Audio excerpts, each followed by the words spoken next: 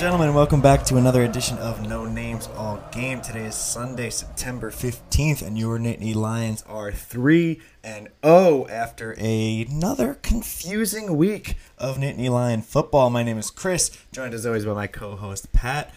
Pat, how do you feel, man? Not great. Yeah. I want to. I was pretty negative on Twitter for this game. I think most of us were, Penn State fans in general.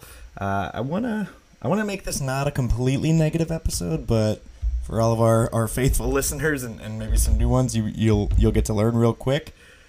We're not happy, man. This wasn't a great game. We come in as 17.5-point favorites. We win by 7 on a little bit of luck, to be honest. That last drive, Narduzzi's option to go for a field goal on the 1-yard line. We'll get into all of that, but realistically, should have been a much bigger win at home against an inferior opponent, and there's a lot to talk through. So let's start with the gambling lines. So we both failed on the minus 17. Both took that, but you, my friend, smartly took the under. That's right, baby.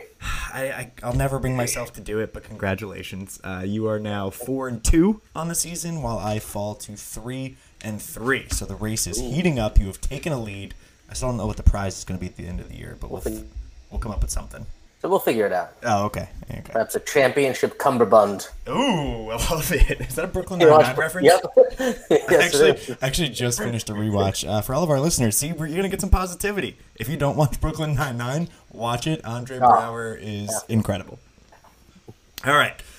So let's start, like I said, let's start with some positives. We're going to start with our awards. As usual, we'll go over our Lion and our Lamb. That's our Penn State MVPs and LVPs.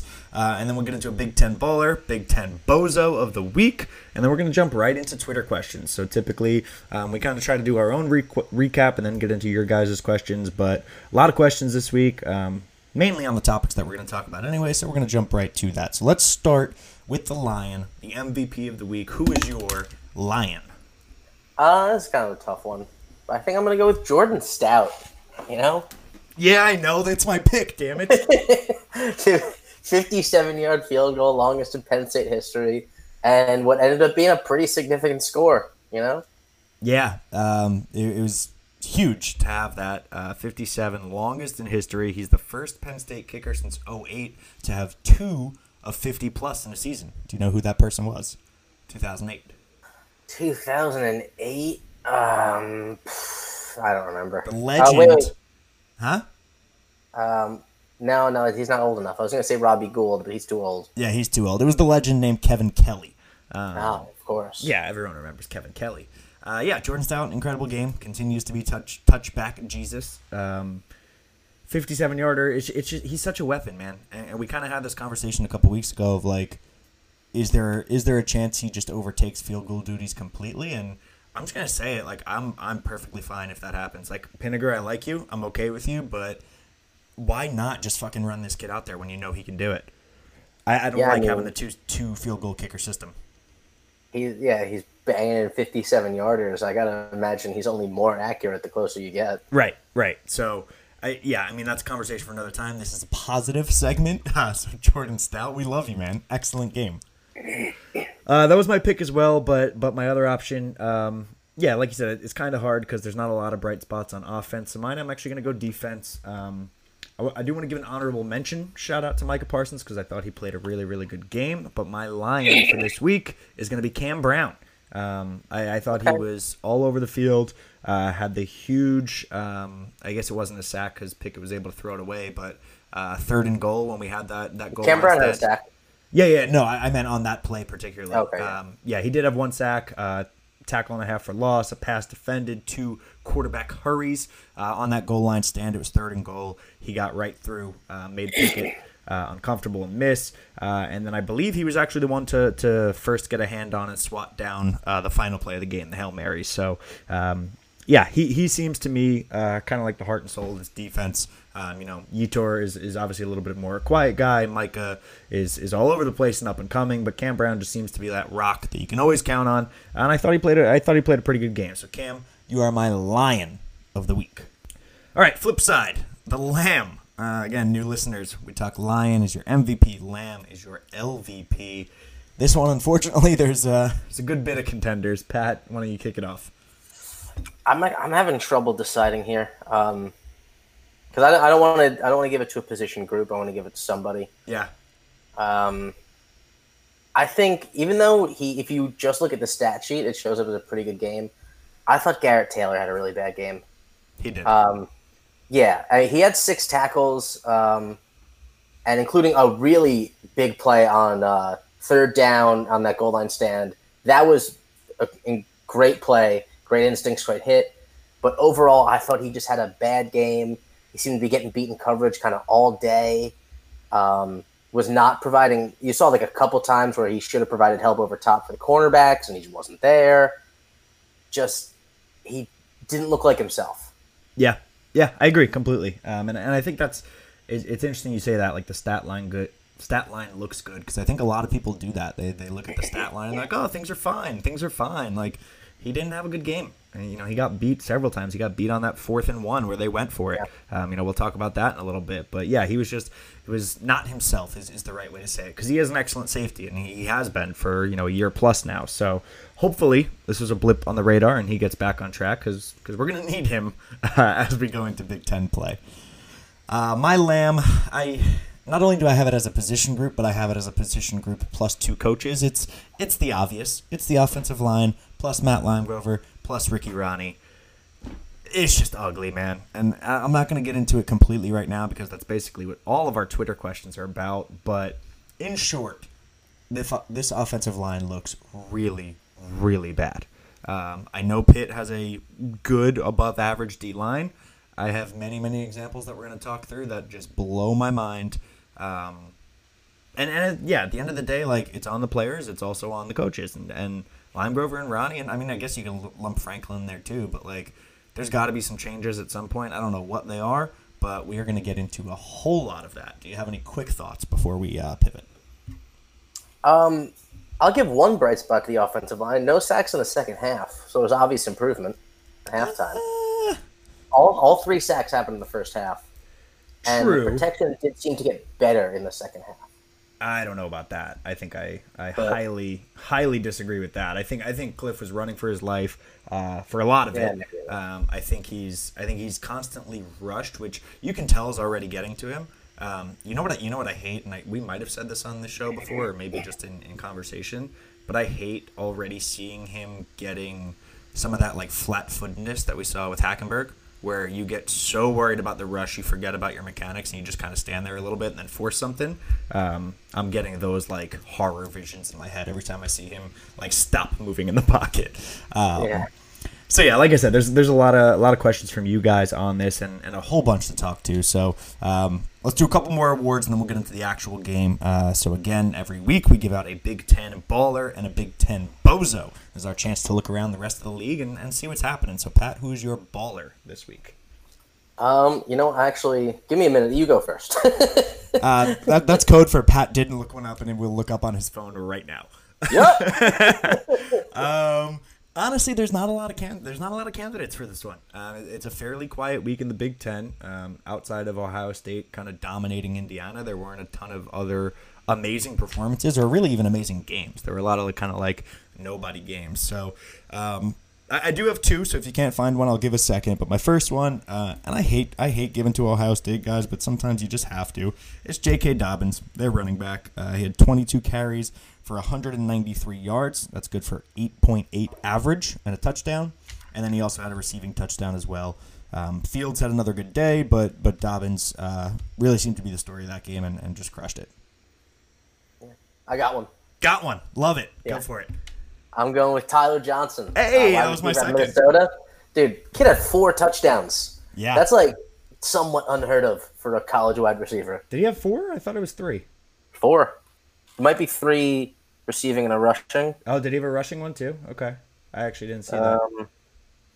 Hold on.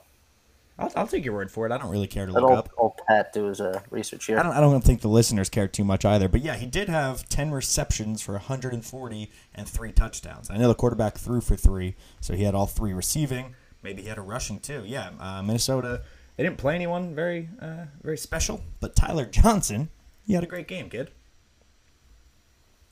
All right, let's move on to the Big Ten Bozo. There's a couple of options for Big Ten Bozo here. Do you have a Bozo? I do. I got to go with Michigan State. Hits the game-tying field goal, gets called for too many men on the field, pushed back 5 yards, and then fucking misses it.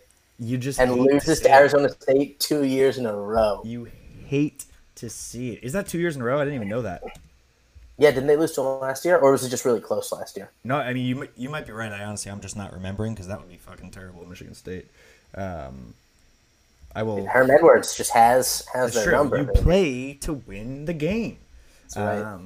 Yeah, not a good look for Michigan State and the Big Ten in general. They were, what number? They were like 19 going into that game, I think. 18. 18. In today's rankings, they are unranked. Am I reading that right? It could be. Yeah. Wow. Unless I'm drunk, which I'm not because it's Sunday night and it's 9:30 p.m. They're not ranked in the AP Top 25. Wow. Hey, guess what? Michigan State. You guys are fucking bozos. This is me getting my frustration out on other teams before we start talking about my own team. Yeah, Michigan State, bozos. Mine, the only other one that really came up was Iowa State. So Iowa is going to get an almost bozo award because they almost blew this game. And then Iowa State is actually going to get the bozo. And I know you might be saying, Chris, they're not even in the Big Ten. How can they get the Big Ten bozo of the week? Too bad. It was a Big Ten game. I'm giving it to them. So this was a back-and-forth game. Iowa State looked really good. Honestly, they played well. I mean, Iowa wasn't playing their best game, but Iowa State defense looked particularly good. Late in the game, it's 18-17 Iowa. Iowa State goes for it on 4th and 13, and there's a penalty. Iowa guy gets there a little early, hits the receiver. It's pass interference. I was ready. I was typing notes on my computer like, oh, my God, they're going to lose the game. They're bozos. And I wrote down the kid's name. Turns out there were offsetting penalties. Do-over. They just do the 4th and 13 over again. They don't convert. They have to give it away. But defense makes a stand. Iowa now has to punt, and Iowa State has another chance to steal this game. On the punt, Iowa State's own guy, like he's going back, he's trying to block the Iowa guy, runs directly into his own punt returner. The ball bounces off them. Iowa recovers. Game over. It was absolutely brutal to watch. So Iowa State, you guys are not even in the Big Ten, and you just won the Big Ten Bozo of the Week. How does it feel?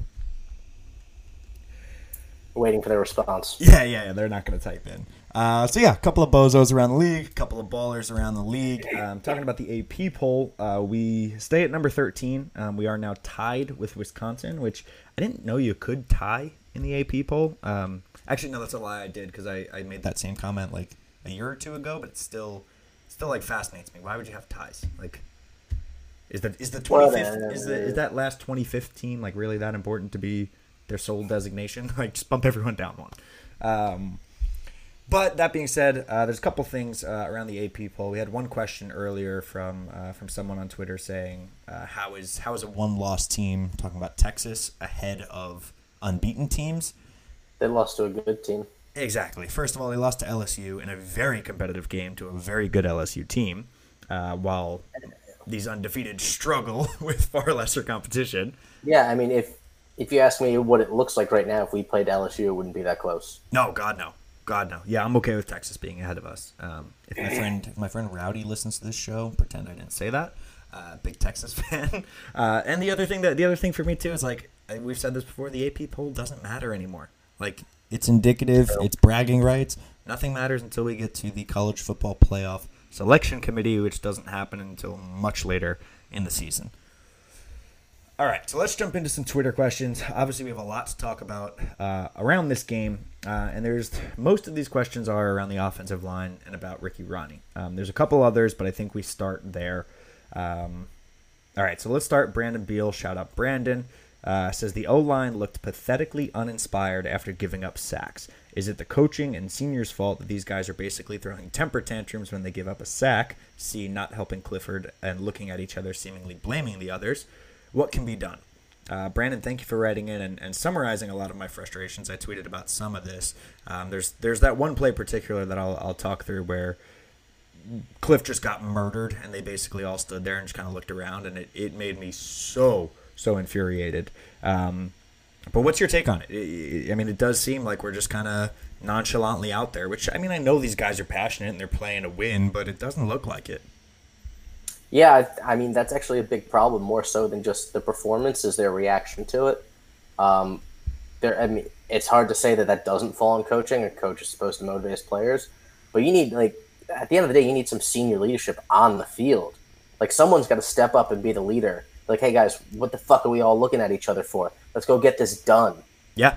Yeah, and I mean, you have that run of, it's, Gonzalez, Mennett, Fries, Miranda, and maybe Rasheed Walker. It's like Rasheed Walker's a redshirt freshman, I think. So he's a young dude. Miranda's fairly young. Fries, Mennett, and Gonzalez are supposed to be like the older guys, and they all, to me, come off as very like passive, like simple guys, just like as people. And I know that's different on the football field. I'm not saying it has to be, but like, I don't know, that worries me a little bit. So the play that Brandon's talking about in particular, it's a 3rd and 8, right? Clifford gets sacked. They have a 6-man rush. So we have our 5 offensive linemen, and we even have Journey Brown in pass protection on that play. So we're keeping him in to protect.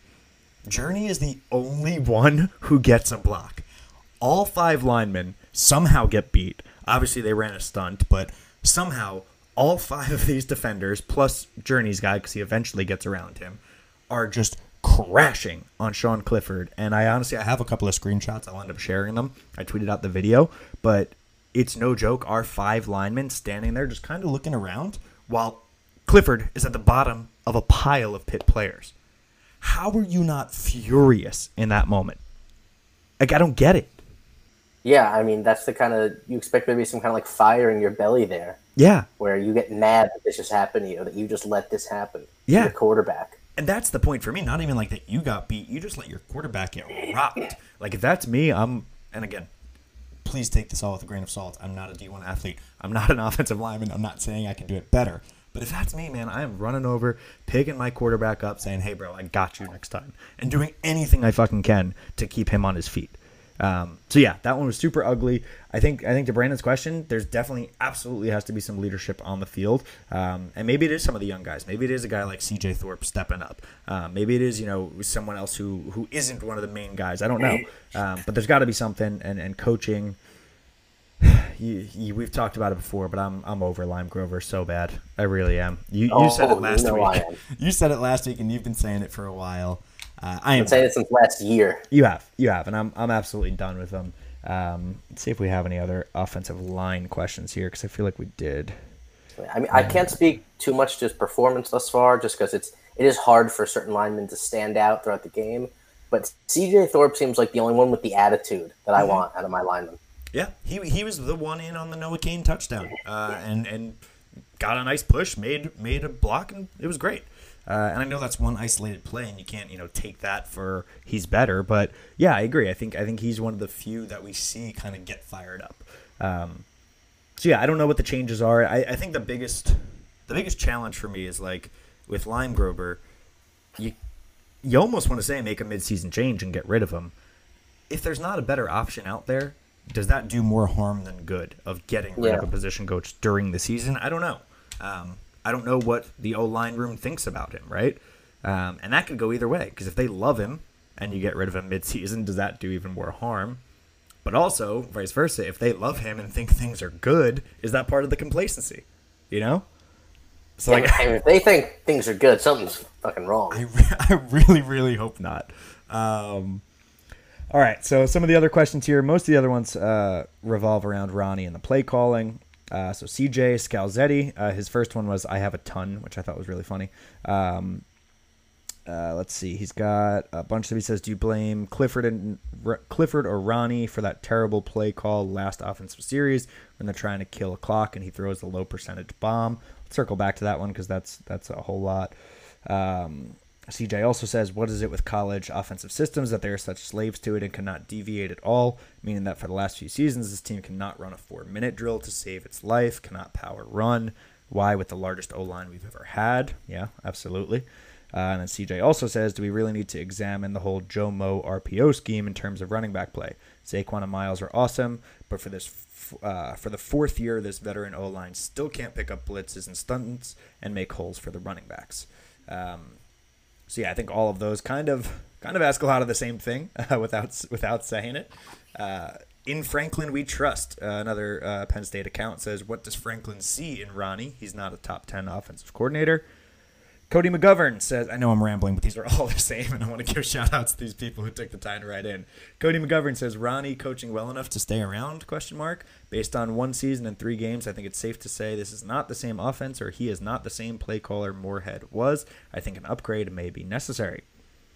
And then Scott says, is the game plan of the 4-minute offense to run 2 plays up the middle for little to no gain, then throw 40 yards downfield for a 3-and-out? If so, I think it needs to be updated. Yeah, Scott, we agree with that. And he said, I'm not a football coach, so I hate to criticize, but at the end of the game, I'd much rather have my offense have the ball than playing defense. Yeah, completely agree. I think that's most of them, and if there's someone we didn't get to, sorry, thanks for writing in. But let's start with the play calling and Ronnie and sort of everything. So I have a ton of notes, and they are not very well organized just because my mind is all over the place with this game. So give me some of your initial thoughts on Ronnie, play calling, everything that happened there. All right, so I am not calling for Ricky Ronnie's head here. I actually thought, first of all, you have to take into account that he is this entire game making play calls around an utterly ineffective offensive line. Agreed. That is a hard thing to do. And I actually thought until sort of later in the game when Penn State had the lead, I thought he was calling a decent game before that. And then this weird, like all of a sudden after we had the lead and it was like, I don't know, maybe even like 10 minutes left in the fourth quarter, we seemed to just get super conservative and try to win like this field position battle instead of going for anything. And like it would be 3rd and 3, and we would run the ball. 3rd and 2, we would run, and then all of a sudden it's 3rd and 1, we throw a 40-yard bomb. Like where is any of this coming from? Yeah, like, I thought most of the game it was actually called fairly well by Ricky Ronnie because, our identity is a big play team. I'm okay with that. It is frustrating at times, but it has been mostly effective, and that's also what we were under Joe Moorhead. So let's not forget that. But it was like the end of the game just seemed to, and I don't know if that came from him or if Franklin was telling him like, hey, we're in the field position battle now, be conservative. I don't know, but all of a sudden he was calling a fairly aggressive game for most of the game and then just kind of took the pedal off the gas on 3rd downs. It's very strange. Yeah, so I don't know if I agree that he was calling a good game, and this is probably where you and I just differ. That maybe this is just because I'm not a fan of his, not yet at least. I think there were moments of good calls, and this is what I think is so frustrating. Is it's almost like the Jekyll and Hyde with him, where there's these plays and these drives that look okay, and then they just like without any warning just fucking sputter out, and we're like dead. So a couple things. Let's talk about 3rd down percentage because you mentioned that. I think this is a horse that I am going to beat until it gets fixed. You talked about how we're a big play offense, and James Franklin has actually even made that same argument for why our 3rd down conversion rate isn't better. I am so over that. That's the biggest bullshit in the world. Like listen, chunk plays are great, so we don't have as many 3rd downs, right? For the ones we do, we are really, really bad. And if you're relying on nothing but the big plays and you can't keep a drive alive, you're going to put yourself in some terrible positions. So just to read off some of our competition in just the Big Ten, I'm not even going to go other conferences. Wisconsin actually leads the country in 3rd down conversion at 65%. That's impressive. Ohio State, 54%. Minnesota, 52%. Illinois, 51%. You're seeing a trend here. Michigan, 48%. Michigan State, 48%. On and on. Maryland, 44%. All of these teams pretty damn good. If you remember last year, we were in like the 16%. We are up to a whopping 21% conversion rate. That is disgusting. I'm sorry, 23%. We are 7 for 30. That's just bad, man. And like I don't care how you slice it. Like you're not gonna run an offense that can move the chains. keep the possession and lead a game-winning drive. I'm stumbling over my words because I can't even fathom it. Yeah, I mean, I know what you mean, but the other thing I have to point out is like when we seem just unable to run the ball up, between our tackles because our offensive line is totally ineffective. It's hard to build and sustain a drive. Yeah. Like your only option is almost to go with big plays. I agree. And the fact that they're creating these big plays, you do have to give them credit for. Yes and no. I think it's I first and foremost I blame the O-line, and that's sort of why my lamb rather was O-line plus Limegrover plus Ronnie. Because again, Ronnie, if you're the offensive coordinator, the offense falls on you now. You are in charge. You are calling the plays. I get that the O-line isn't helping you, but there's got to be some changes there. So a couple other things that I have written down. Pat Fryermuth had one catch for 16 yards, I think it was. That was the first play of the game. First play of the game. You know how many targets he had the rest of the game? 2? 2 total. So he had that one that he caught and one other target for the rest of the game. This guy is arguably, if not the best tight end in the country. How is he not involved in your offense? And you know what? I'll tell you why. Because I rewatched the condensed version of the game this morning. There were, I should have counted. There were several plays that Pat Fryermuth was in the backfield to block because of our ineffective O-line. So now, not only is your O-line not doing it, you're taking away one of your best offensive weapons. That is just ridiculous to me. Like, ridiculous. I don't know how you fix that, but that's ridiculous. Yeah, but what else can you do when your offensive line can't block? It's got to be something, man. I don't have the answers, and maybe I shouldn't be talking about it without an answer, but there's got to be something. I can't blame Ricky Ronnie for keeping Pat Fryermuth into block because our actual linemen can't seem to do it. Yeah. So let's look at that drive right before the half's end.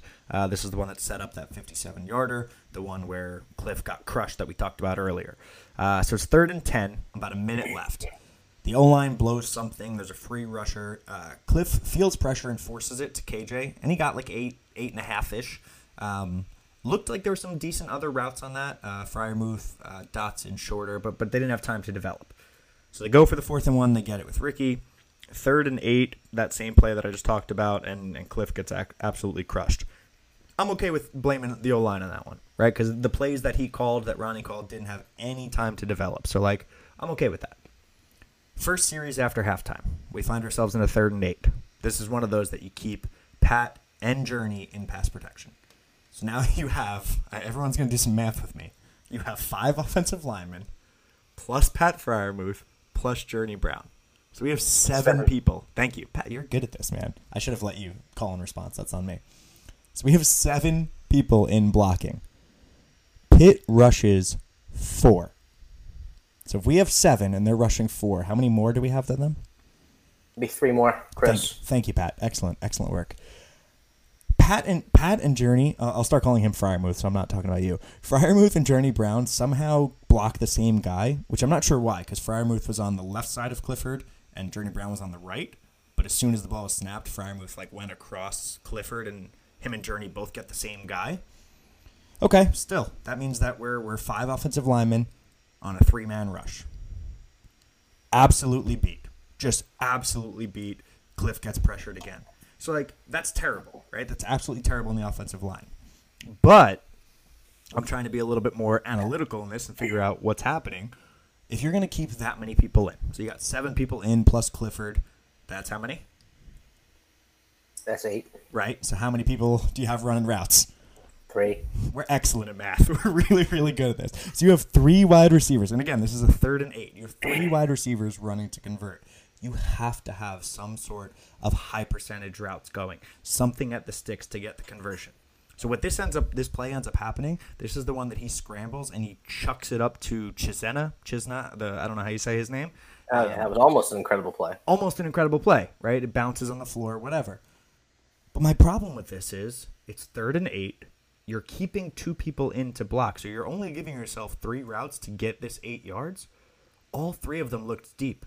You had Chisena going deep. I think it was Dotson. KJ was coming over the middle, but it was a good 5 or 6 yards past the first down marker and continuing to go upfield.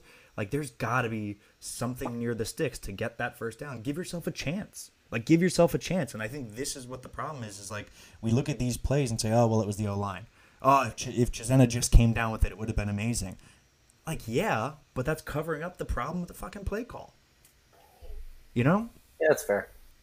All right, I'm gonna keep rambling. I got a lot to go on this. So, but I guess my other addendum to that is they probably don't have a ton of plays in the playbook that correspond with a 7-man protection. Yeah, but again, I fully agree with you. Fully agree with you. But there's probably only a few of those. Sure, but as an offensive coordinator, if that's what it has to, it's like this chicken and the egg thing, right? If the O-line, if you have to keep 7 people in because the O-line sucks, then you have to have plays for 7 people in. You can't keep having something be the excuse, right? So then there was another possession. This one's a good drive. I actually really like this drive.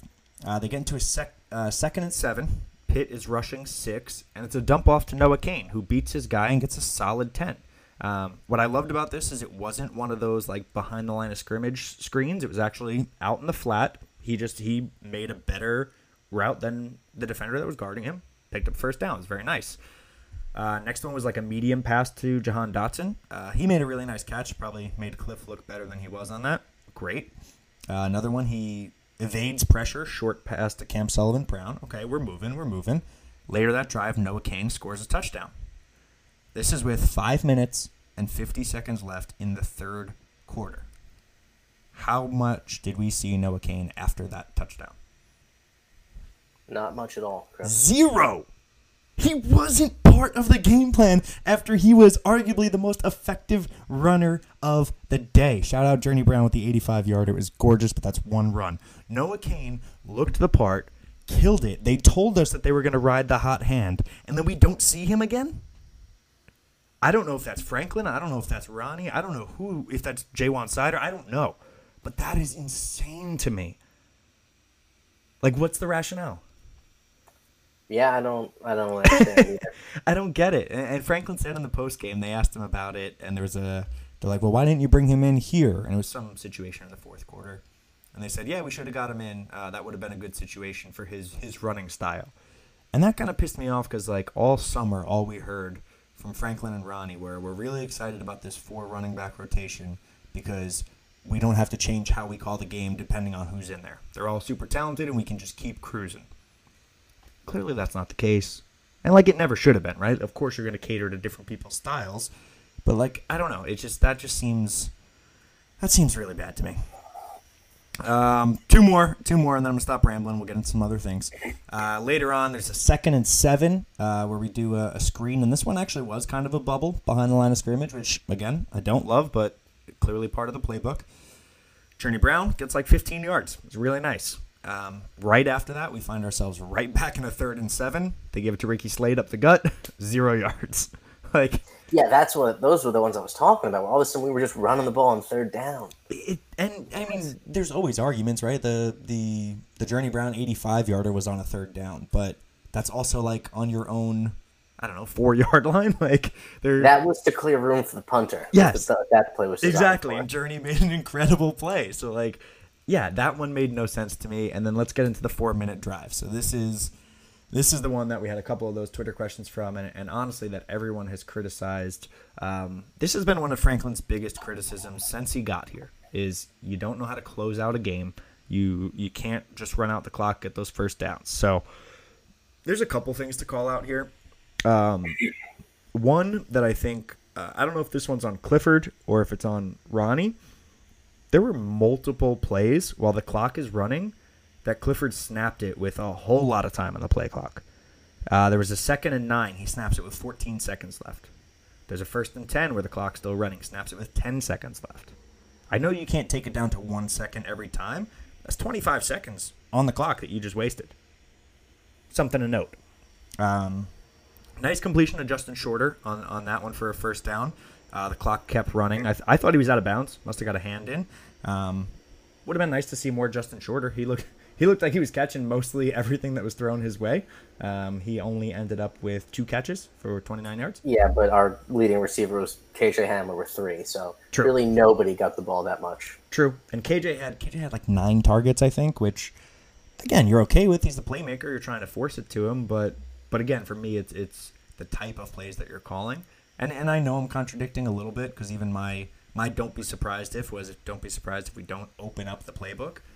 I'm not looking for gadget plays. I'm not looking for anything crazy. I'm looking to get our guys in space. So this 3rd and 4, this is the play that everyone's talking about. It's 3rd and 4.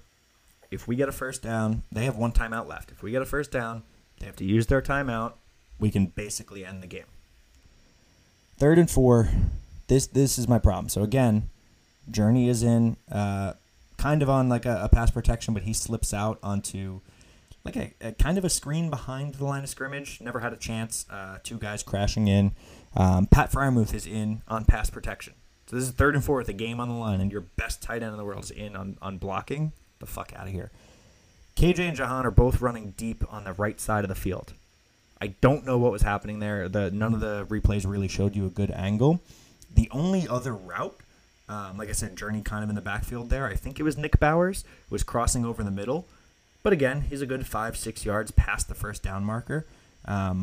This didn't seem like there was a chance. Like you gave Clifford 1 option over the middle, and if that option is guarded, you either have to chuck it up to KJ or Jahan. You have to try to force it to Journey where it wasn't going to happen, or you got to try to run and just keep the clock moving.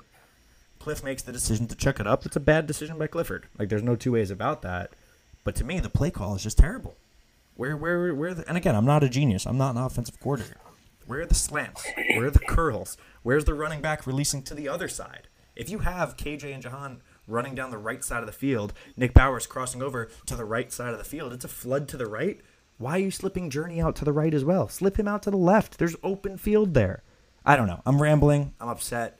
That just absolutely killed me. There should have been never a reason that they get the ball back there. Thank you for coming. Yeah, I mean, as much as I was a bit of an apologist for Ricky Ronnie today, I will say his play calling on 3rd down was abysmal. It's brutal. It's absolutely brutal. So like I said, we're beating this horse to death. And again, if this is your first time listening to this podcast, I promise we're happy people most of the time. We like this team. We love this team. And this one just was kind of ugly. So I don't know what changes. I will say this. We're going into a bye week. I never thought I would say it's much needed, but I think it's much needed after 3 weeks. Yeah. We're starting Big Ten play, and some things need to be figured out, man. I don't know what it is, but if anyone out there is a genius, please tweet at Ricky Ronnie and help him out. All right. Let's flip. I mean, that's most of the offense, I think. Let's flip to the defense. Let's start with some good things. Run defense was really great. Yes, it was. Really great. Was it 24 yards on 25 carries, something like that? Yeah, I thought our linebackers played really well. For the run defense, absolutely. In pass coverage, not so much. We were very bend don't break this game, but the run defense was really good. We had a lot of guys. We only gave 10 points this game. You got to remember that. Yeah, true. No, I'm okay with the defense. I'm happy with the defense in the sense they led up 10 points. I think those were our predictions, right? I think I predicted 9. You predicted 10, right? I think I said 6. Oh, you did say 6. I'm sorry. Either way, we were close. Whatever. I'm okay with the run defense. They had 25 carries, 24 yards. That's damn good. Here's the problem. We talk about how, if you want to shut down one phase, make them one-dimensional, force their hand. Kenny Pickett, we're talking about not being a great quarterback, right? Last week he had 321 yards. It's a career high. We shut down the run, but we let him go 35 for 51 with 372 yards. That's pretty good. Yeah. Pretty good for Kenny Pickett. No touchdowns, though. No touchdowns. So, again, that's the bend, don't break, right? Something I saw a lot on Twitter that pissed me off is people were saying, well, he threw it 51 times. Of course he's going to get yards. Dude, he was 35 or 51. 69% completion percentage. Nice. Not time for jokes. 69% completion. That's damn good. Look at our guy. Cliff was 14 of 30. That's under 50%. Like, that's ugly. That's a tale of two quarterbacks. Kenny Pickett should not be outperforming Sean Clifford in this game. Like, it just shouldn't happen. And I thought our defensive backs mostly played a good game. I already told you I thought Garrett Taylor did play well in pass coverage. But I thought our corners actually played really well. but Pitt had a couple of receivers make some plays against like great coverage.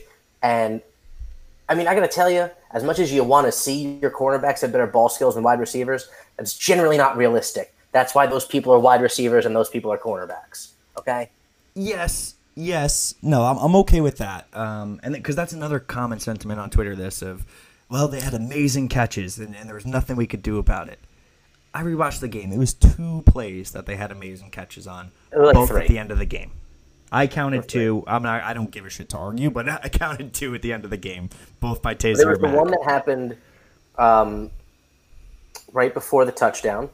Mm-hmm. There was the one that happened right before the failed goal line or our goal line stand. Yep. And then there was the one at the end of the game on their last drive. They had 1 too. So I must have missed that first one. So the 2 that I have, let's start there. So the first one that I have, it's 2nd 19, Tazier Mack running up the left sideline, so bottom of your screen, against Donovan Johnson. Donovan Johnson runs with him step for step. This is the one he catches it like on the 1-yard line. Lamont Wade was coming across. Don Johnson's running with him step for step, but gets turned around at the end. Mack starts going up for the ball. Don Johnson looks a bit late, gets turned around, because he was in position to have like his front hand, so his hand closer to the quarterback, kind of go up and make a play. He gets completely turned around and ends up behind the receiver. It's not a great play, or it is a great play by the wide receiver, but if you're running with him step for step there, I think you got to make a better play on the ball. I'm okay excusing it, but again, it gave him 2 out on the 1. I think that was right before the goal line stand. So luckily our defense bails them out there, but I don't know. It wasn't amazing to me. It was a good catch. Our guy was running with him. You got to make a play. I think that was the one that went in for the touchdown next. The one before the goal line stand, wasn't that the one where he kind of went out of bounds, bobbled the ball a little bit? I have that one, so I thought that was on the last drive. I can't remember. I think that was on the last drive. So this one too. This one it's on the left side. Pickett evades some pressure, throws it up, lets his guy make a play, and it's Castro Fields, and he kind of overruns it. So he's a step or 2 deep with his back to the ball, turns around, Mack goes up and gets it, and Tariq doesn't. Like he gets his hand up, but it's late and he's a little out of position. I love Tariq Castro Fields. I think he's our best corner. Like I in coverage, like I love John Reed, don't get me wrong, but I think Tariq is an incredible corner. He was out of position a little bit. Sure, he ran with him, but he overran by a couple of steps, didn't get his hands in. Like, I don't know. I don't like using the, well, they just made some really good plays, even if it is 3, even if it's, 100 yards. Okay, he still completed 31 for almost 300 still. You know? Like that to me is like, again, taking the narrative of, well, if not just for these things, everything would have been fine. There was so much soft coverage, man. Like I didn't think our DBs played particularly well at all. Like their average reception was 10.6 yards. And I would love to, if anyone knows how to look this up, please tell me, but I would love to look up the average yards like that the ball traveled in the air. Because a lot of them were short to medium passes that their receivers kept going on. Not to take away from Pickett, he had a lot of nice throws, but like, I don't know, I thought we were very, very bend, don't break, let up a lot of short and medium stuff, and just let them carve us up. Well, those like flat and curl routes, those are generally the area for linebackers if you're playing zone coverage. Yeah, and maybe it's on our linebackers. Yeah, maybe I misspoke there. But even like crossing routes over the middle, like if you watch this game back, you will see just they found the soft spots in our coverage, whether it's linebackers, D-backs. I'll be honest, I'm not a defensive guru. I don't know that. But average reception, 10.6 yards, and they just kept moving the ball. So I don't know. I didn't think it was a particularly great pass defensive game. Run D, fantastic. Love you guys. Pass D, I think a better team punches a lot of those in for touchdowns, and we're looking at a really different game. Yeah, I mean, that's true for sure. Yeah. A couple other things on defense. They're 4th and 1. It was just a great call, honestly, for them to go for it. Garrett Taylor just got beat. Like, he stayed in thinking it was a run. Dude ran straight by him. It was a really good call. I don't know like how else to say anything about it. It was a great call, but it was also a bad play by Garrett Taylor. Yes, very much. Very much. Goal line stop was great. We've kind of talked about that. Cam Brown making a big play. Mike Parsons. And had a Garrett really Taylor making a big play. Yeah, he was in on that. So yeah, Micah had a really good day. 9 tackles, crosses the 100 tackle mark for his career. 3 games into his sophomore season. That's pretty impressive. We had 3 sacks total, so both of our predictions about 5 or more did not come true. And that's another Twitter question that we have. This one comes from CJ Scalzetti. Again, CJ, thanks, man. Said, all offense, we heard about how fierce the defensive ends looked. I'm thinking they are mediocre, but because they played our O-line in practice, who still can't figure out blitzes and stunts, they looked like world beaters. Are we now exposed? D tackles are actually better than I thought. I don't think so, just because these guys also showed last year versus Big Ten competition that they were good. So I don't think the reason is because they were practicing against our own line. I think it's just been kind of disappointing thus far. I mean, even of the 3 sacks we had this game, 2 of them came from linebackers. Mm-hmm. That's really disappointing. Yeah, I don't think Yeater had a single tackle. You are correct. I'm looking at the box score right now. Wow, I didn't actually even know that. Yeah, Shaka Tony had the only sack for the off defensive line. Other than that, I mean, I don't really know who else even played well on our defensive line. Like PJ Mustapher had 1 tackle. Windsor had 2. Yeah. Antonio Shelton had 2. Yeah, Shane Simmons looked okay, I think. Shaka, I thought Shaka looked good. His sack came at an opportune time as well. I'm actually a little shocked that Yetur isn't on this box score. I didn't catch that earlier. But yeah, I think that kind of goes to like, hey, the run defense was good because our D-line was plugging up the holes enough and the linebackers were cleaning it up. But we didn't get the pressure that we thought we were going to see. So to the question from CJ, maybe there's some of that, that our D-line has looked better because our O-line is really bad, as we're starting to see. There's probably some of that, sure, but I still think we're super talented. Like I think the combination of Yetur and Shaka and Shane Simmons and Jason Owe, I think the talent is there. Is it a little bit concerning? Yeah, absolutely. I would have thought we've had much more sacks by now. And it's not even the sacks. It's the pressure, right? Like Kenny Pickett had a lot of time to throw. When he did have to make some sort of a small move, he made a small move, and that was kind of it, and he was open again. So yeah, it's definitely a little bit worrisome for me. Actually, the thing that worries me the most about our defensive line is how bad we are at recognizing screen passes. Holy shit, Yeah. do we just blow right by those things? Yeah, they had a couple of really nice screens. I had that written too. They had like at least 2 that I remember, maybe 3. And they almost had another one if I think it was Cam Brown didn't make a really good play on the ball. Yeah. No, I think that's actually a really fair statement. I think because I think the sacks will come. I think those guys are talented enough that they're going to break through eventually. They've been a little disappointing thus far, but it's going to happen. But like that screen recognition is just not good, man. Yeah, agreed completely. That's good. And again, this is kind of those things that you don't ever think you need a bye week after 3 non-conference games to start the season, but these are the things that just gotta get corrected, man. Anything else on the defense? That's really all I have. No, that's really it. All right, I think that's all of our Twitter questions as well. Thanks to everyone who wrote in. Let's wrap up. Special teams. Talked about Jordan Stout. He's an absolute legend. Gillikin, 6 of his 7 punts inside the 20. So, hate that we had to punt 7 times, but if you got to do it, thankfully he looked pretty good today. And we've talked about how he's regressed a little bit too. So, nice to see that change of pace from Gillikin. All right, let's. Our return game has been pretty mediocre thus far. Yeah, my prediction for 5 or more return touchdowns in the season, not great, Bob. Let's take a look at the returns. KJ Hamler had 3 kick returns for 57 yards. So that's an average of 19, as long as 24. Bad. Not great. That's literally all worse than if they had just been touchbacks. Correct, because you started on, the 25? Yes. Yeah. I'm telling you guys, we're good at math. We're good at numbers. 1 punt return. They only punted once. Is that true? No. Oh, they were all fair catches. Duh. I'm an idiot. Yes. Sorry. We only had 1 return. They did punt 6 times. 1 return for 5 yards. Nothing crazy there either. So, yeah, special teams. I think on the kicking and punting side, we're definitely seeing some strength where we've struggled in the last couple of seasons, but the return game has not seen the breakout yet. Hopefully we'll see that going forward. Also, that penalty on Chisena was bullshit. Yeah, I wasn't going to get into it, but the officiating in this game in general wasn't very good. there's a lot of things that should have been and could have been called. It's like the play we talked about earlier where Cliff got piled on. I tweeted it out. There's like 4 guys on him. He's already on the ground, and some dude comes flying in and just hits him while he's already on the ground. Wasn't a massive hit, but it should have been a late hit, absolutely. There was a helmet-to-helmet on him that should have been called, absolutely. We have a Twitter question. I don't remember this play. Oh, no, I do. I'm sorry. He said, why was there no review of the circus catch by Pitt on the sideline on 3rd and long? He bobbled it and only got full possession. I don't really care about that one. I don't think that should have been reviewed. But, yeah, I think there were definitely some officiating issues in this game.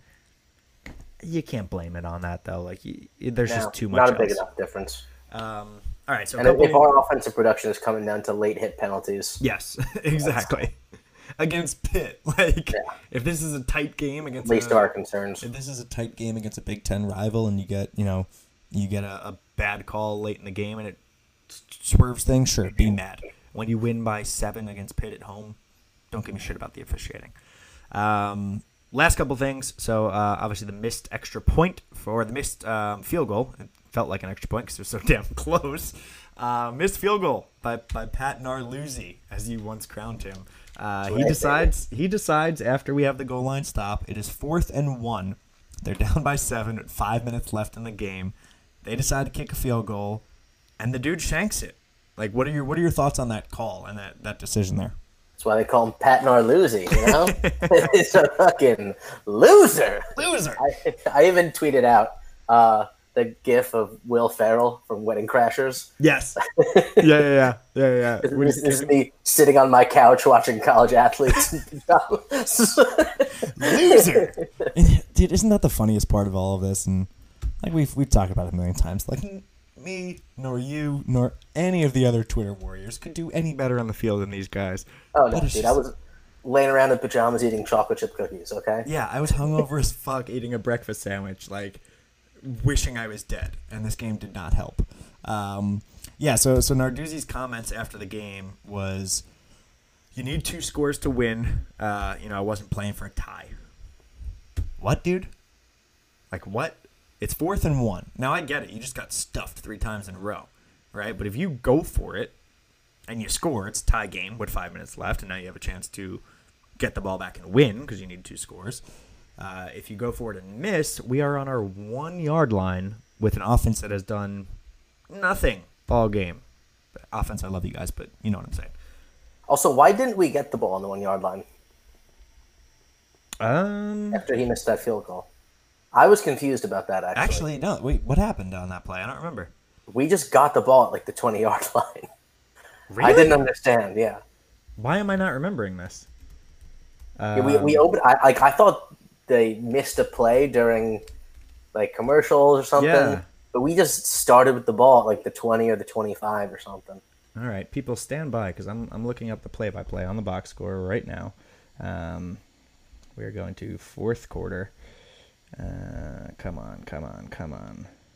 All right, missed field goal. All right, okay. They missed the field goal at the PSU 1, and then 1st and 10 at the Penn State 20. Yeah, I don't understand. That must be some sort of weird rule? I don't know. Okay, if anyone knows why that happened, please tweet at us. We'd actually love to know that. Because, like, not only is that not where the line of scrimmage was, that's not where the kick happened. No. It's like, at the 20. That's super weird. I don't know. Someone figure that out. There's no kind of touchback that happens after missed kicks that I don't know about. I don't know. Yeah, someone figure that out and please tweet us because I need to know now. All right, and the last thing that I have, and this is something I want to be very, very mad about, but I can't help but laugh at. On the last Pitt drive, there's like 10 seconds left, 8 seconds left, whatever. They throw the ball, they complete it, and the clock is ticking. It gets down to like 2 seconds, 1 second, and kind of flashes 0. Franklin starts walking onto the field as if the game is over. Did you see this? Yeah, how do we not know better? He is the king of pushing people back on the sideline to avoid penalties. Pushing people back. No, get over there. It came off as he was like trying to pull one over. Like, all right, let's get out of here. We won. Like, it did, dude, right? Didn't it? Dude, that's a bad look, man. That's a bad... It looked like you were scared that Pitt was about to come off and pull off a miracle. And you're like, yep, that's it. Clock's at 0. We're done. Let's get out of here. Dude. Yeah, I mean, because there's no way he doesn't realize that the clock stops. Yeah, it's a first down. Come on, man. Like, I know we've criticized your clock management over the years, but come on. We know you know that much. In the moment, I was furious. I'm like, I cannot believe he just did that. That looks so bad on us.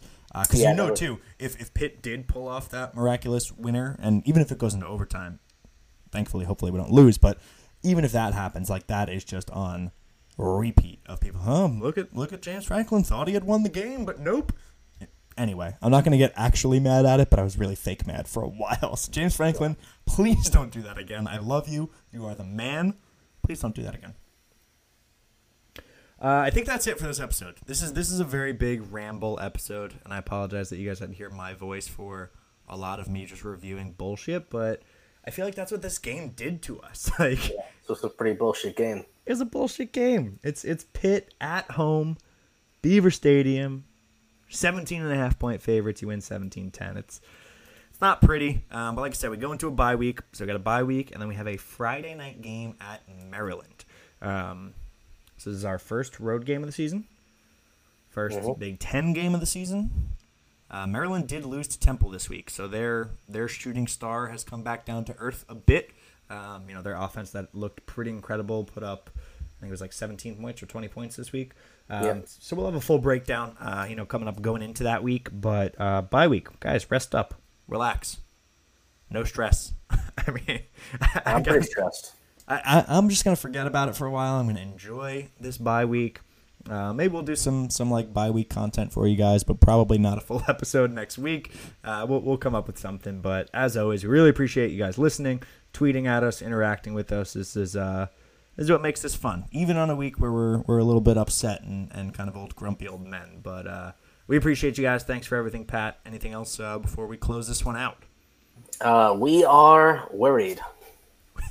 We are moderately worried. Everyone go drink and forget this game and get ready to beat the shit out of Maryland at their home. Thank you for listening. We are.